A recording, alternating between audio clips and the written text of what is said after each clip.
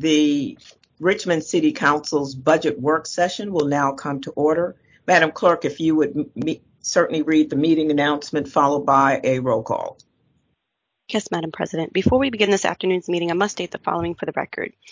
This meeting will be held through electronic communication means pursuant to and in compliance with Ordinance Number 2020-093, adopted April 9th of 2020, as most recently amended by Ordinance Number 2020-232, adopted December 14th of 2020. Notice of this meeting was provided to the public by means of a public information advisory issued on Thursday, February 11th of 2021, as well as through Legistar on the city's website in accordance with our usual practice. There will be no opportunities for public comment and no public hearings at this meeting. In order to identify each council member who is present electronically for this meeting, I will now call the roll. Mr. Addison? Ms. Jordan? Here. I'm sorry, Ms. Jordan, I believe you're still muted. Here. Thank you. Ms. Lambert? Here. Ms. Larson? Ms. Lynch? Ms. Trammell? Here. Mr. Jones? Vice President Robertson? Here. President Newbill? Here. Thank you, Madam President. Thank you, Madam Clerk. At this time, I would certainly welcome our Superintendent, Mr. Jason Camrus, to provide an overview of the FY22 budget for Richmond Public Schools. Thank you, Madam President, Madam Vice President, members of the City Council. I would like to first recognize Mrs. Cheryl Burke, our school board chair, who has joined us this afternoon. Mrs. Burke, would you like to share anything?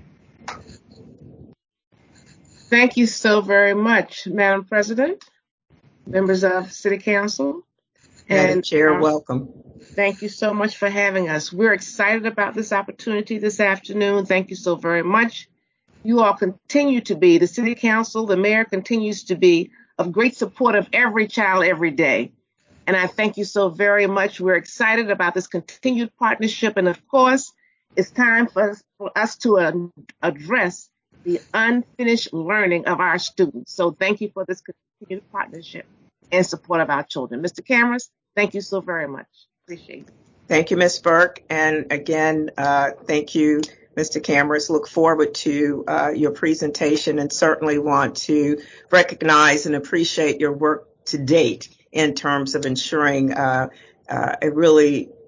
during a challenging time, a quality education for our children, but certainly as we look to move beyond this, moving towards in-person and all that will mean and take. So thank you for everything thus far. Thank you, Madam President. Madam Clerk, do you have the presentation and can it be shared? I don't believe that we have the presentation available. Are you having technical difficulties? I am not able to use the share tray for some reason. So let me try it one more time. I'm not sure if it converts it for you if you're on a PC or a Mac. I'm on a Mac. Okay. So I'm not sure if the Control-Shift-E function would work for you. But if not, worst case scenario, you can email that to me. All right. I believe. And if there's and I'm sorry, Mr. Camrus, if there's another staff member on the line with the school board or with Richmond Public Schools, they can assist you as well. Yes. Ms. Udasco, I know, is on the line. Can you please email the presentation to Ms. Thaxton? Yes. And while that is occurring, I can give a little bit of a high-level overview while that is getting set up. First, let me just say thank you to the City Council, to the City of Richmond, to the Mayor for your continued support of Richmond Public Schools. It has been incredible to see the increase in investments that the city has made over the last couple of years. And those investments are paying off as I shared with the school board, and as I shared with the education committee of the council, we are actually projecting rather significant increases in our graduation rate for this current year amidst a pandemic. As you know, we had to change our practices when it came to our diplomas because some inappropriate things were happening, and that caused our rate to drop. But we are climbing our way back and actually anticipating over a 10 percentage point increase in our graduation rate for this current year amidst a pandemic. And that speaks to a lot of the investments that the council has made over the last couple of years. Many more investments in our recent immigrant population with the creation of a Newcomers Academy for recent immigrants, our Con Ganas program, which helps our English learners stay in school, our Success Academy, which helps bring back dropouts and get them re-engaged and across the finish line, more ESL positions, more counselor positions in our high schools. So all of those investments are really making a difference. And I know you want to see a return on your investment, as I do and as the school board does. And I'm incredibly grateful that we're beginning to be able to show you that return on investment. So very exciting news on that front. And our largest projected graduation gains are at Huguenot and at George Wythe, where we have had very low rates, particularly amongst our recent immigrant students. And those increases are in large part what's driving our overall increase. But we're seeing increases for every subgroup of students, every high school. And so it's incredibly exciting to see a lot of this work beginning to pay off where it counts. And that's for our students and their achievement and their improved outcomes, which we know is going to benefit them for years to come. All right. Jason, I apologize. Would you mind dropping in the chat the email address of who you would like me to send this to, or was it Miss Reed? I don't believe that's the name you said. If it's this is Dominique Thaxton, Assistant City Clerk. If you wouldn't mind still emailing me the presentation, but I will make you a presenter. That way you can actually share the presentation with the council.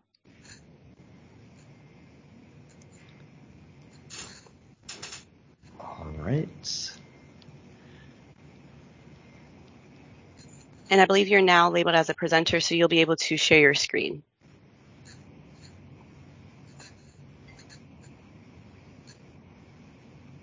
Is that I'm sharing my screen or Mr. Cameras is sharing his screen? Michelle, you would be sharing your screen. I see. Okay, thank you. I don't think Microsoft Teams likes Macintosh computers, which is what I'm working on, so I apologize.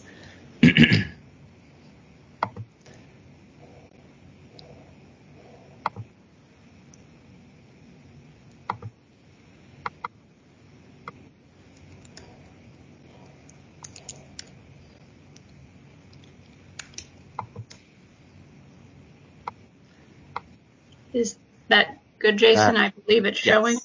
Yes. Just let me know how you want me to scroll. Let's go to section 2. I don't think the council needs a primer on how the budget process works, so I'll skip over that.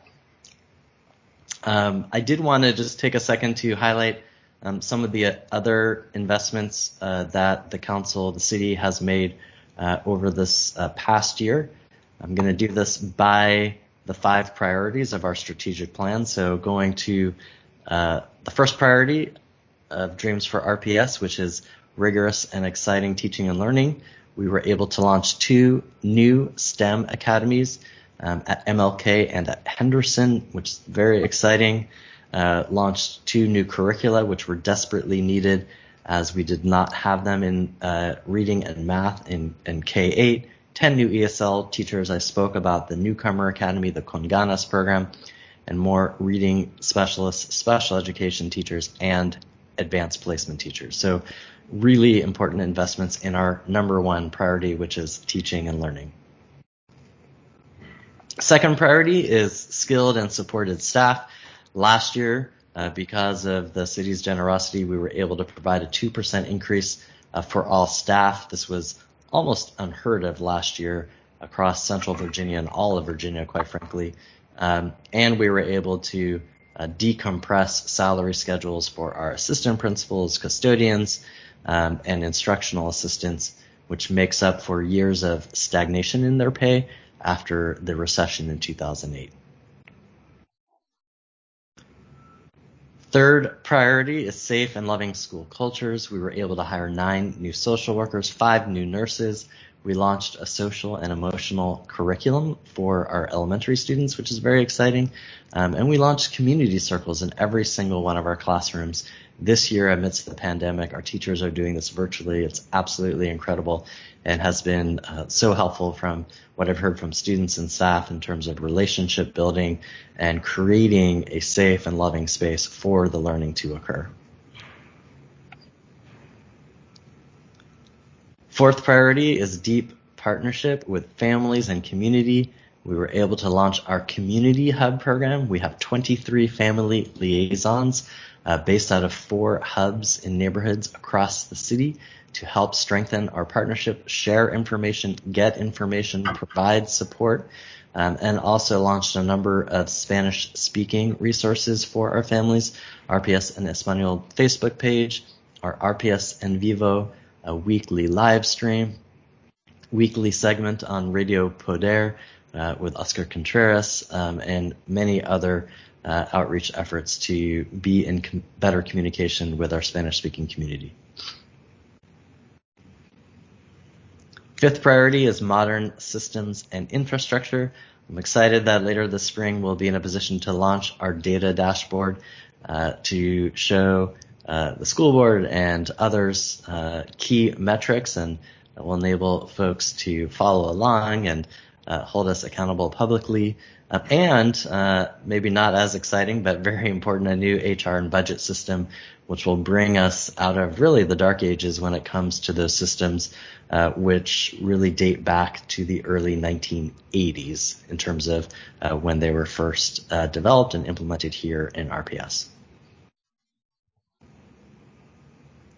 And then, of course, we repositioned funding over this current year to support our COVID-19 response. We have now provided, I know it says more than 2 million, but I think we're close to 3 million meals now, purchased and distributed over 20,000 Chromebooks, 6,000 Wi-Fi hotspots, and also we're able to fund more nursing positions and all kinds of other health and safety equipment to prepare us for the coming year. A truly Herculean effort, and we're incredibly grateful that we had the resources to do so.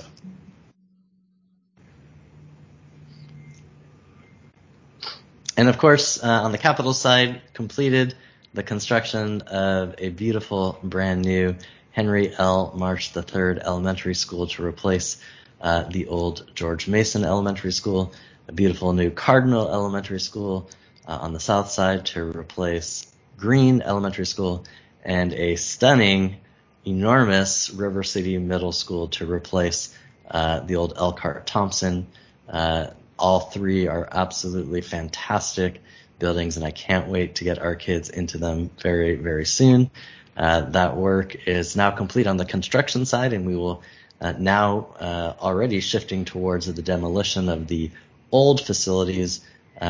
Most of them should be complete by the time we return to school in the fall, with the exception of the Thompson building will take a little bit longer, but should be complete by the end of the calendar year. Okay, so now I'm going to jump to our FY22 operating budget, which is why we are here today. I'm going to give a high level and then talk a little bit about our federal stimulus money as well.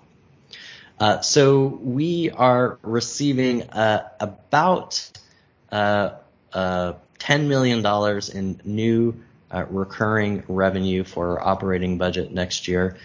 We're anticipating about $4 million from the state, although that's gone up a little bit based on recent projections, and we are requesting of the city about $5 million in new recurring revenue.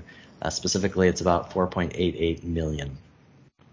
As you know, we're also getting about $55 million in one-time federal stimulus funds, and I'll talk about that in just a second. Ms. Udasco, if you go to the next slide. Thank you. So I want to focus everybody's attention on the funnel in the middle of this slide. You'll see there are two dark blue circles with about $5 million from the city and about $4 million from the state. Again, those are our anticipated increases in recurring revenue from the city and the state. Again, if our request to the city of about $5 million is funded. And then you'll see the light blue circle there in the funnel says $25 million from the federal stimulus. That's about how much of that $55 million in federal stimulus that we're planning to spend this coming year. So altogether, planning to spend about $34 million. But keep in mind that $25 million in that light blue circle is one-time funding from the federal government. The two other light blue circles you'll see, one on the left, you'll see about $16 million. That's federal stimulus, again, part of that $55 million that we are planning to spend now this spring in the current fiscal year. And then you'll see on the right another light blue circle of about $14 million. That's federal stimulus money that we're planning to spend the following school year, the 22-23 school year, so that we don't have a huge cliff after next year. So again, the light blue circles are the federal stimulus spread out over 3 years. The dark blue circles, the funds from the city and the state. The $9 million is closer to $10 million that we are hoping to receive from the city and the state. Again, it's really about $4.8 million from the city. Really is going to four things. One is a 2% raise for all staff. I do want to note this is actually going to move up to a 3% raise based on the latest action by the General Assembly, but we are not requesting any additional funds from the city. We believe we'll be able to cover the full cost of that raise with the additional state dollars. We also are requesting funds for a 1.17% step increase. This is basically a cost of living increase that we provide to employees each year. Also, some funding to cover the rise in healthcare costs. And then finally, some funding for things like regional school tuition and other state matches. So those four items really take up all of the revenue that we're hoping to receive from the city and the state, which makes the kind of city and state portion of our budget presentation rather simple. It really does come down to just those four things.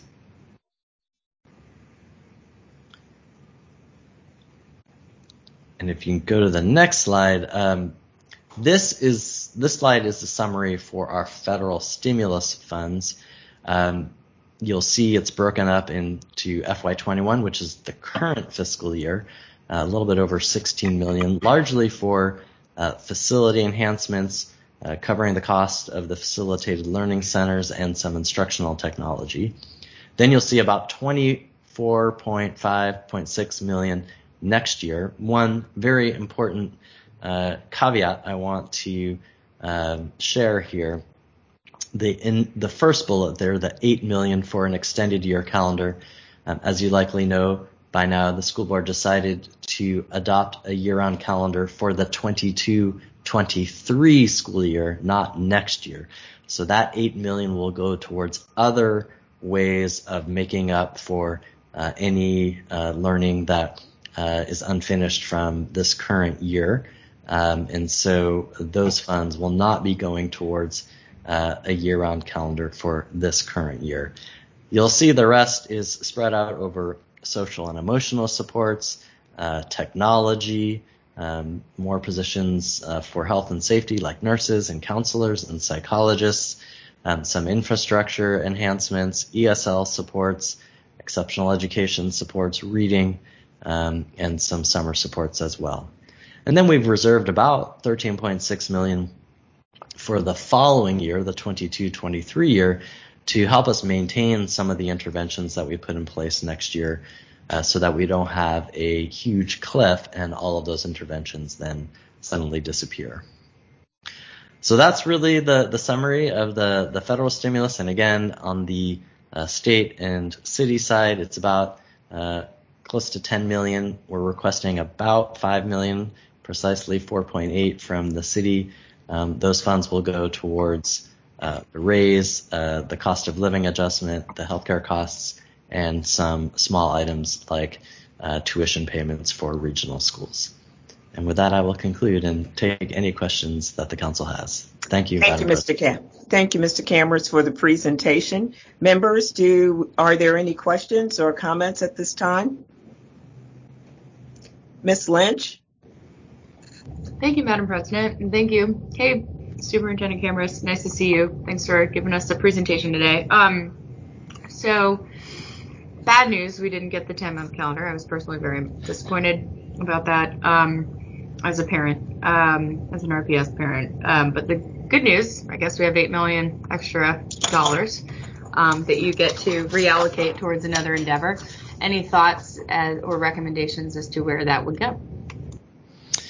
Some initial thoughts. Of course, want to brief the board and certainly get their approval. But, with that extended calendar that we had proposed, we were talking about a 3-week summer jumpstart session. Because we are starting after Labor Day, we are looking at expanding that 3-week summer session to a 6-week summer session and applying a lot of those $8 million towards that expanded summer session with the goal of providing intervention acceleration before everybody comes back for young people who need it the most. I do think that is going to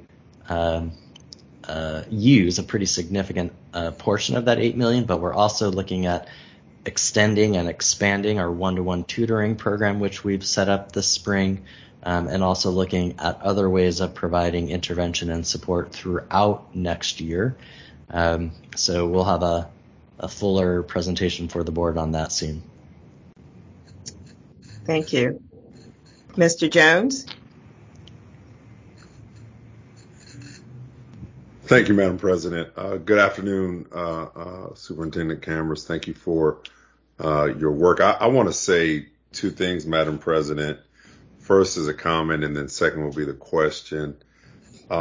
Just out knocking doors, Mr. Cameras, I ran into a teacher that had a question about whether or not she should or should not vaccinate based upon her pre-existing health conditions. And she mentioned the fact that you wrote her back directly. And she wasn't expecting that. She was just expecting, just a chain email, just basic response. She was taken aback by your willingness to reach out. And this is a person that's had, they've been going through health challenges. And so I just wanted to share that because oftentimes in leadership, we're out here and we don't hear the little things that we do that make a big difference. And so she lives in the 9th District, and I just wanted to relay that bit of information back, that you truly made a mark with her just by responding personally to her question about getting vaccinated. And so one, just on her behalf, thank you for your personal touch. Thank you. Second, yes, sir. Second piece, question that I raised, Madam President, in our last education compact. I would just like to get you on the record here with us in this particular setting, in the conversation of budget, investment, funding. Individuals will say, well, why do we fund schools, or how do we fund schools? And as we fund schools, when do we expect and when can we expect an increase in test scores? So again, just for our record here, Mr. Cameras, if you could speak to fully funding the investment that we're making as a council and as leaders, and how that influences test scores. Thank you, Council Member. Well, I think there's a direct correlation between the investments that the city makes and the outcomes that we see with kids. And the last couple of years, the council has fully funded our request. We're incredibly grateful for that. And we're beginning to see the payoff. As I mentioned at the start of the meeting, those increases in graduation rates are stunning, quite frankly. And I can draw a direct line to the investments that the mayor and the council have made in RPS. I'm talking about dozens of ESL teachers, counselors, social workers, new programs for our recent immigrant students, for all students who have dropped out. This is a very simple A to B line that I can draw. And so we are beginning to see the return on investment that you all have made. We have a long way to go, and I would be the very first one to say that. I want to share, as I did with the school board last week, our early reading scores for our youngest learners are very concerning from this year. We have seen, despite the heroic efforts of our teachers, if not for their efforts, the situation would be even more grave. But we are talking somewhere on the order of 50% of our K-1-2 students who have not developed the literacy skills they need to be able to read proficiently by the time they get into third grade. And that is very concerning, which is why the investments the council continues to make, and quite frankly, the investments we're getting from the federal government are absolutely critical. So I really do think it's in some ways it's a two-part story. On the one hand, we're seeing a lot of success beginning to happen because of the investments. On the other hand, I would be lying if I were to tell you that COVID has not had a significant impact on our students, their families, our staff, and learning. And we are going to have to redouble our efforts as we come out of this and get into next year, which is why I am grateful that while the board decided not to move forward with the extended calendar this coming year, they have committed to doing so the year after that, and I think that's going to be critical. And Madam President, just one more piece. You talked about these last couple of years. When was the last time, and Madam President, either you or Mr. Cameras can speak to this, when was the last time we got to the point of fully funding schools? How long has it been? It's been many, many years. I don't know prior to my arrival when that occurred. So all I can speak to is the incredible generosity that you all have provided since I have arrived. Thank you. Ms. Robertson? Thank you, Madam President, and good afternoon. Good afternoon. Superintendent and School Board Chair, thank you very much for the presentation. Thank you for the work that you're doing to make sure that our children get a good education in the city of Richmond. And we look forward to strengthening and continuing to evaluate that partnership to make sure that we are doing the right things that needs to be done to, make sure that all children get a great education. I mean, it's so essential and so important to the quality of life. And we, as the adults in their lives and the caregivers in their lives and the responsible people working to make that happen, certainly needs to be committed and obligated to that responsibility as our duty, but also more importantly to the quality of life that our children are going to have based on the quality of education that they receive. I'm excited about the new news as it relates to the graduation rates. Of course, I am heartbroken. As Mr. Cameras, you know very well, my very first meeting with you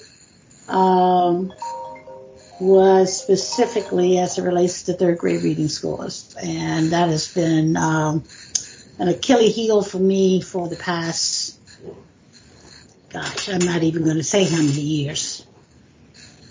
20 years before council and certainly 17 on council. So, and the reason why that's so devastating. And the catch up and the makeup, when it's going in the wrong direction, it just continues to trouble me tremendously. As we see a lot of other things that are happening secondary to to the fact that those students that we are following that are not reading to grade level and where they are now, what's happening to them in middle school and what's happening to them in high school, and whether or not we know that that trend is really impacting our graduation rates and also our dropout rate as early as middle school and certainly in high school. I'm extremely concerned about that and would like to ask if there are some means by which we can do more critical analysis of those children that are not reading to grade level, a path that we, and you may already be doing this, a path that we are following with those children to have some strategies and benchmarks that we will reach that.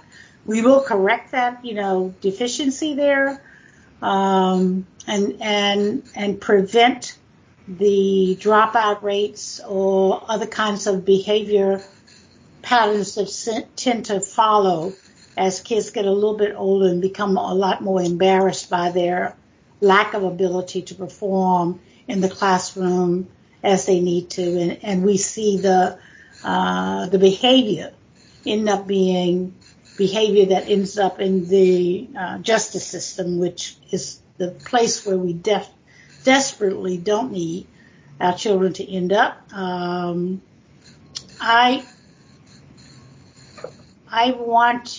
can't overly express this, and I certainly want to have a greater conversation with you all as to what other things we really, really, really need to do when we've gotten to that place where we've identified those kids that, they're just not there. They're just not there. And a turnaround strategy that prevents it from being a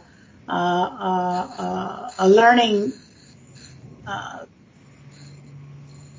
disability, I guess I would say. I don't know if that's the proper terminology, but where we would turn that around and we would protect those kids from the pitfalls that traditionally we know that they're more likely to fall into. And that may mean a whole different set of investments and those kinds of things to make that happen. But I'm very concerned that the blueprint of the Richmond City Jail that we call the Justice Center is not going to be a justice center if we know children are reading at grade level and we don't do everything we can to prevent them from being another number in that center. And so I really want to work with you, work with the school system, and any other partners that you recommend and that you see would make a difference in that we prevent that. Because I know, as I've shared with you before, the blueprint of the city justice system, we can build that center 2 additional size the current capacity is, okay? And this is one of the strongest indicators that the need for that building will happen if we don't change that. So let's spend the money preventively and make it happen so that we won't have to do that. Look forward to having that conversation with you. The other question that I want to raise as it relates to the budget, I'm sorry that I did not have the advantage of having your presentation prior to today. So I'm sure that there are other reviews that I will do in the process that I may have some more detailed questions for you as it relates to the breakdown of this. But I do want to be able to better appreciate the concern that you have raised to some degree as it relates to the cliff effect that we are subject to be experiencing, 2-3 years from now. Because I want to be proactive in our thinking and our planning because of the investments that is being made with this $55 million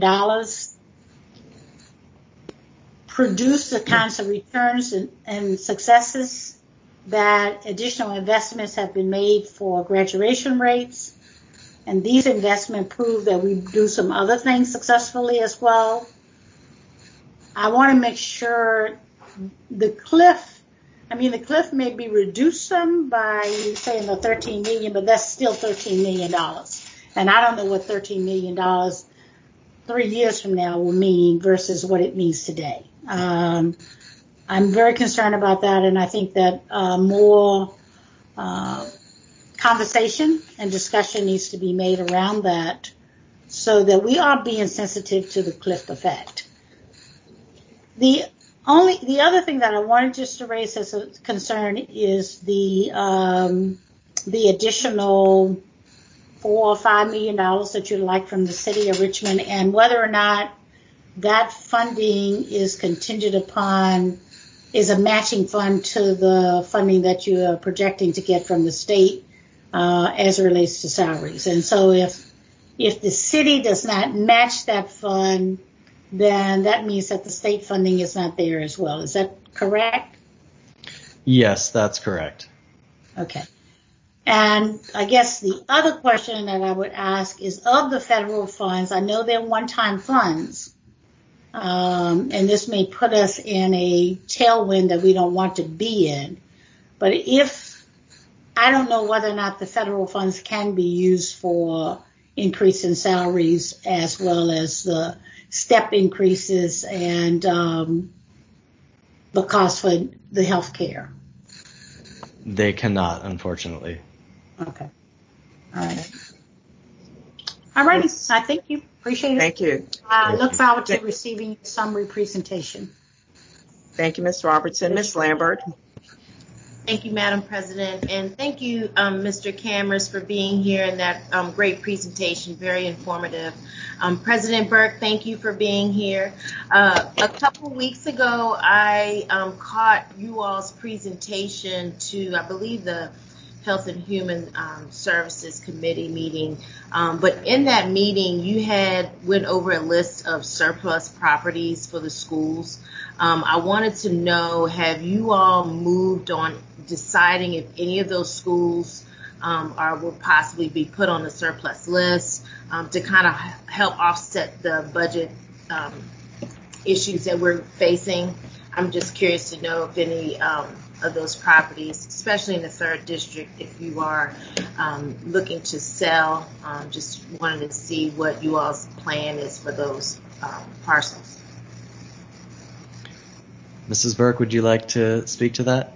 Sure, thank you, and thank you so much, Ms. Lambert.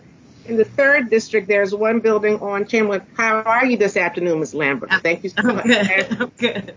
We have been working with Councilwoman Lynch on that committee, and it's been quite a collaborative effort. We have a couple of sites that's already been deeded to you all, and I don't want to say the number of buildings, but in the 3rd District, there is a building on Chamberlain Avenue that's currently being leased. It's do you know what I'm speaking? It's the old real school. Yes. Near Pine Camp. Yes. Okay. Yes. So we're looking at that. In fact, our next meeting is this coming week. So our goal is by the end of April that the majority of those buildings will be not only surplus, but deeded back to the city. Oh, so that's what we're working on. So we do have a couple that's already been deeded to the city. So, for instance, Oak Grove, Belmead, and Southside, that's you all's property. Okay. And however you move forward, the ordinance is that the school system will get a portion of the funds back. But so far as your district is concerned, 3rd District, there's more than, Norrell is not your site. Is Norrell your building? Yes, Norrell, 13 acres. Oh, yes. Yeah, we got quite a few. So yes. Yeah, we might need to have a separate meeting. Yeah. Yeah. Well, that's going to pretty much take place. The 13 acres is of great concern because of it being right there on the campus per se, connecting to Holton. So that will probably be a separate meeting. Norrell, we are utilizing portions of the buildings, but that is on the listing. But the priority right now is the Chamberlain Avenue site.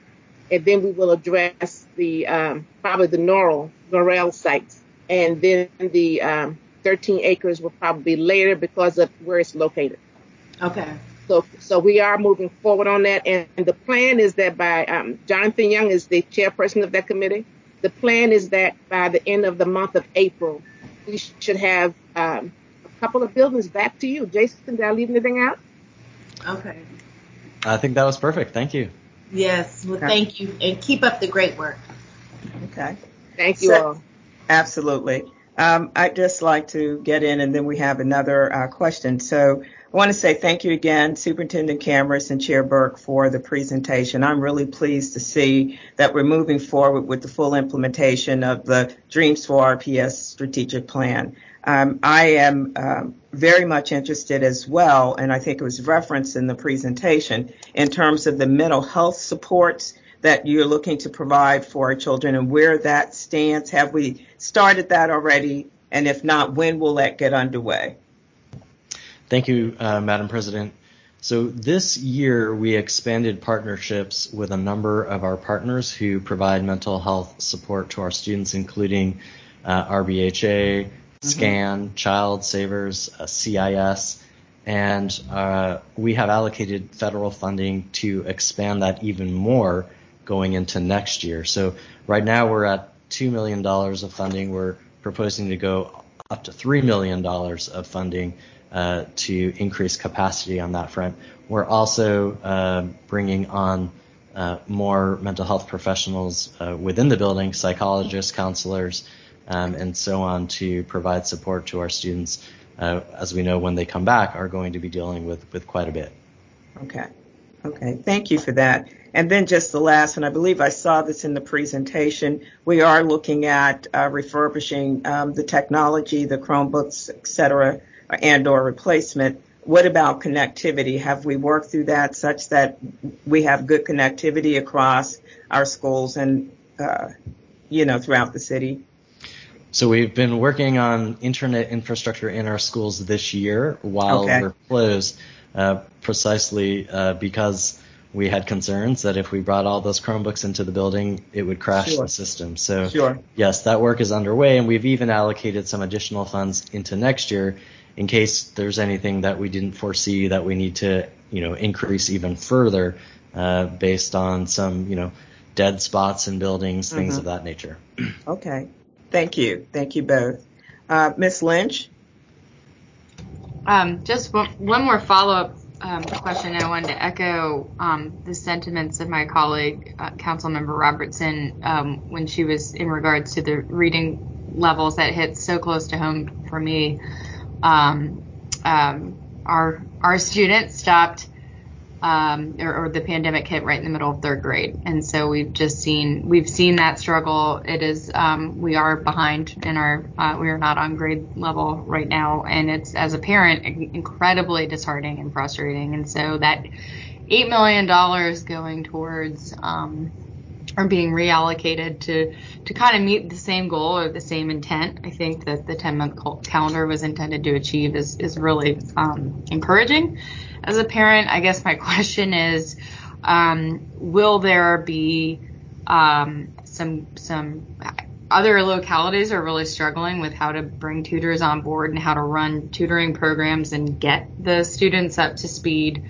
And it's like the $1 billion question, right? I mean, how do you close the achievement gap for a population of kids who has struggled for an entire 12-month learning period and experienced extreme learning losses and been thrown into a washing machine of chaos, and the parents too, right? So it's a huge conundrum to try to work out, and I appreciate what you all are, the program that you will have to design and implement as a result of that seems fairly daunting. How do we, with that $8 million, I mean, what are we planning? Does that secure us more teachers? Does that secure us external tutoring staff? And then what students get into that, into those programs? So a couple of things on that. Sorry, I heard a little bit of an echo. One of the ways we'll spend that money likely is to expand what we were going to do, which was a 3-week session right before school starts, into a 6-week session since we have a later start date. But we will also be hopefully expanding our one-to-one tutoring program, which uses our own teachers, but we pay them for the additional tutoring time. In addition to a whole host of other things, we have more reading specialists in the budget to provide that intensive support during the day. But I also want to make sure we are all thinking about this as more than a one-year approach. We can't cram multiple years of, for example, reading instruction into 3 months, for example. Kids are incredibly resilient, but there's only a certain speed at which they can progress on certain key skills. And so that's why we've really been looking at this as a multi-year response. It's why I'm excited that in the 22-23 year we'll be going to the extended calendar. And it's why, to Councilmember Robertson's point, I do think it's important that we continue to talk about, as a city, how to fund some of these investments when the federal money disappears. Because I think it would be very problematic for our students, for example, if a year or 2 years from now, the additional reading specialists that we have and such, we have to cut back on because those funds have dried up.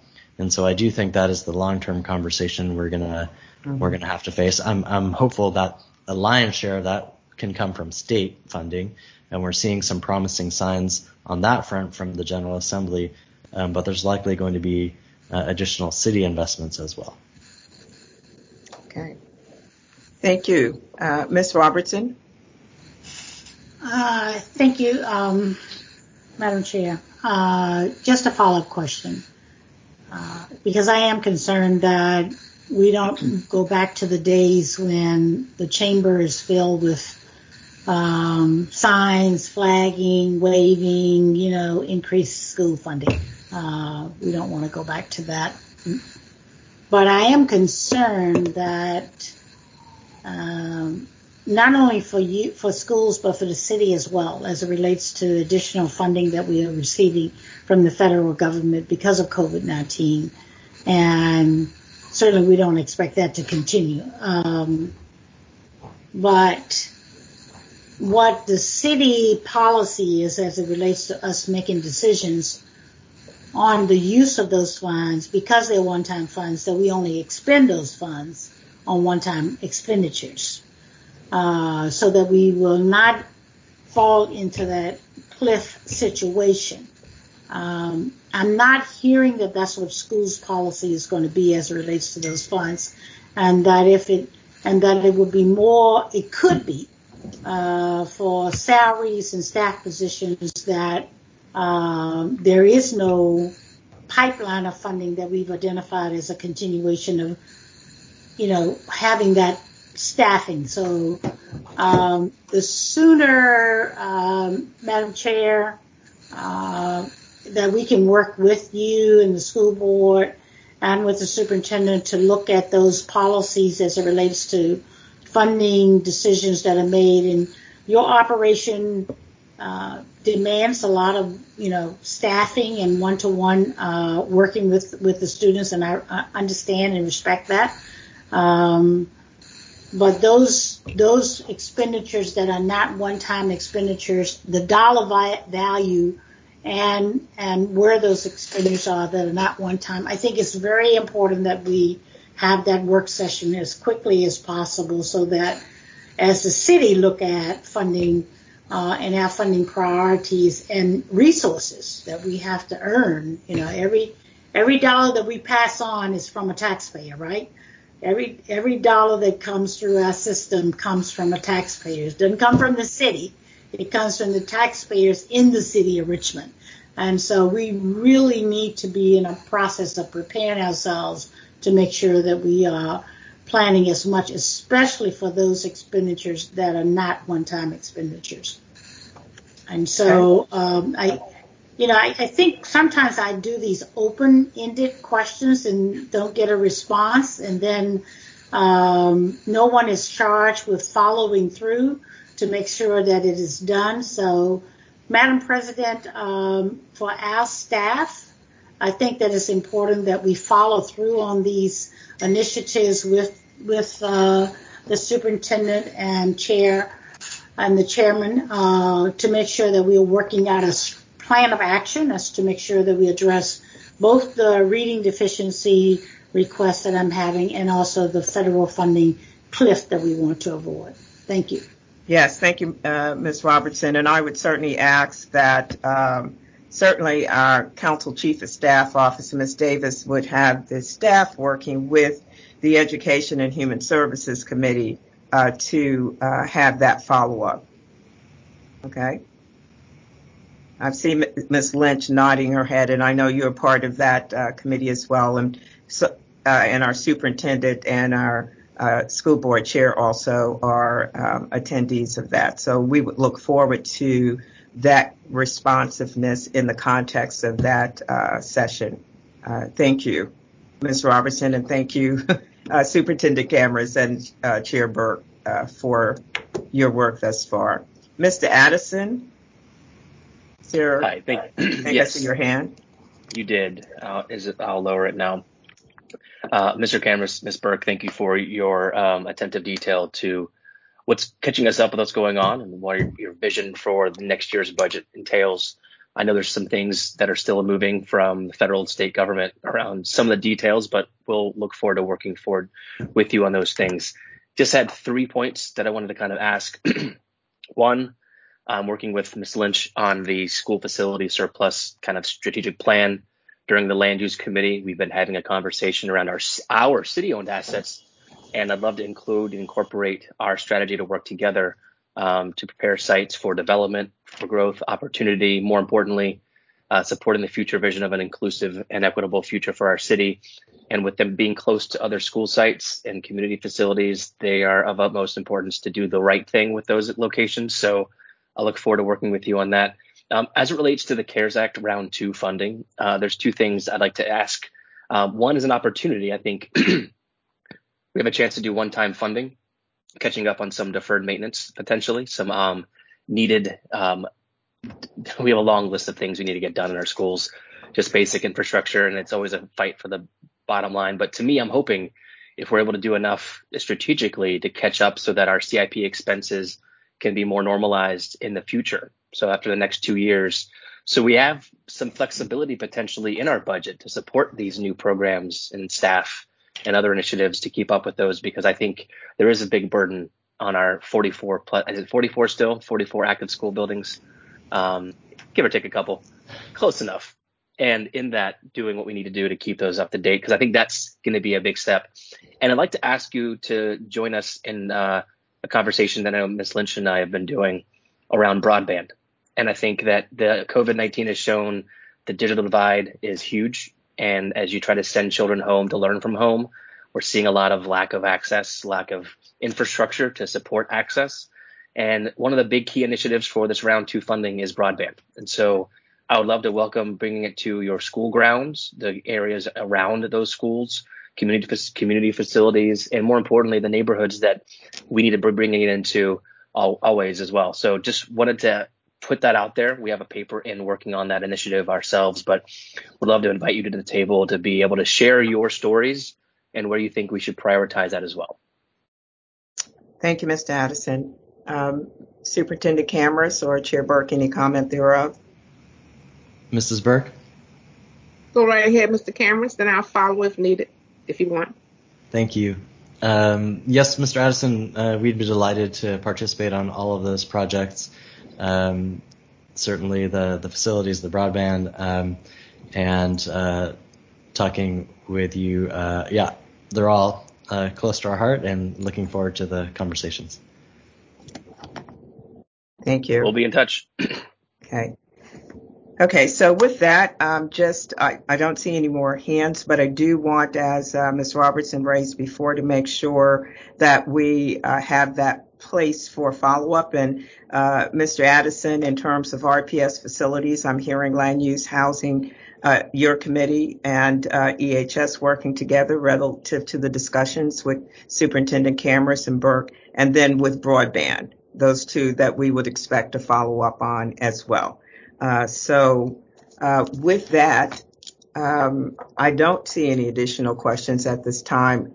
Again, Superintendent Camrus, Chair Burke, thank you for your extraordinary efforts to ensure that all of our children have a quality education in the context of one of the most challenging times that's ever been before us. We look forward to our continued work together with you.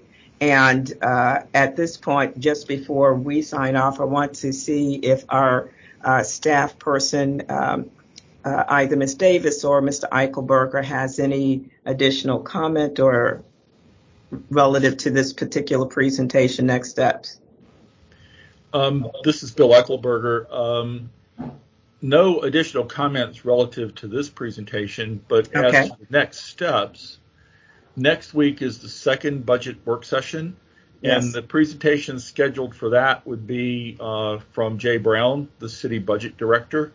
And I have asked him to go over the revenues, the general fund operating budget, and the capital budget. So that should be coming up on, what would that be, the 29th. I suspect that will take most of the 2 hours allocated between Jay's presentation and your questions and discussion. And that's all I have for today. Thank you, Mr. Eichelberger. Ms. Robertson, I see your hand there. Yes, ma'am. Thank you very much. Is it possible to get a confirmation as to when we would receive the review of that presentation that will be made next Monday? And can that be prior to Monday, the 29th? Okay, I'll ask our staff, Ms. Davis, between Ms. Davis and Mr. Eichelberger, to work to ensure that we have that presentation in advance. Mr. Eichelberger? Hopefully as early as the Friday, at least the Friday before the Monday presentation would be the latest date that I would like to, at least that would give us time to have an opportunity to review the presentation prior to. We will ensure that that request is made, preferably by midweek, but certainly not later than Friday. Mr. Eichelberger? Just to echo what you just said, we'll get in touch with Jay Brown and ask for a copy of the presentation. Just point out that historically they have brought the presentation to the meetings when we were having actual in-person meetings. They may not have on their plan getting that to you prior to the meeting, but we'll certainly get with them and try to get it for you. Sure. And if I'm correct, Mr. Brown, are you on this call? Yes, ma'am. Councilwoman Newbill, this is Jay Brown, Director of Budget and Strategic Planning. We will do everything as possibly as we can to get you that presentation before the end of this week. Thank you. We would appreciate that. Thank you so much. And President Newbill will provide that to the clerk's office. Thank you. Madam Chair? Yes, Ms. Robertson. Can I weigh in on that discussion? As you all very well know, our plate is always running over with things that we're reviewing and trying to stay in front of. It is not only advisable to me to have the presentation prior to, it is also, I think, very beneficial to us to have it to our staff that is assisting us with the budget review process. Absolutely. That they will have an opportunity to review the presentation and also to weigh in on the presentation and provide us with any additional information or questions that they think would be valuable to us as a part of the review process. And I would ask that if we cannot get presentations in advance, that We know that, so that budget will let us know as quickly as possible as to when they will be able to get us that information, and that if it's necessary, we reconsider the timeline for the review if we don't have the opportunity of having the information in advance. I think it's absolutely critical that we receive it in advance. Our staff have an opportunity to review that in advance, and it will probably delay follow-up questions, and it will minimize the level of follow-up questions that come from a presentation because we didn't have the benefit of the review of it prior to. So I would ask that the administration make that a priority of scheduling it. If they cannot get it to us by Friday, they notify us, and I would ask, Madam Chair, that we reconsider whether or not the presentation should go on Monday if we don't have prior information. Thank you, Ms. Robertson. And I've had discussion with Mr. Eichelberger relative to that upcoming presentation and his intent in terms of review and providing us with a more detailed analysis. Ms. Eichelberger, do you want to speak to that?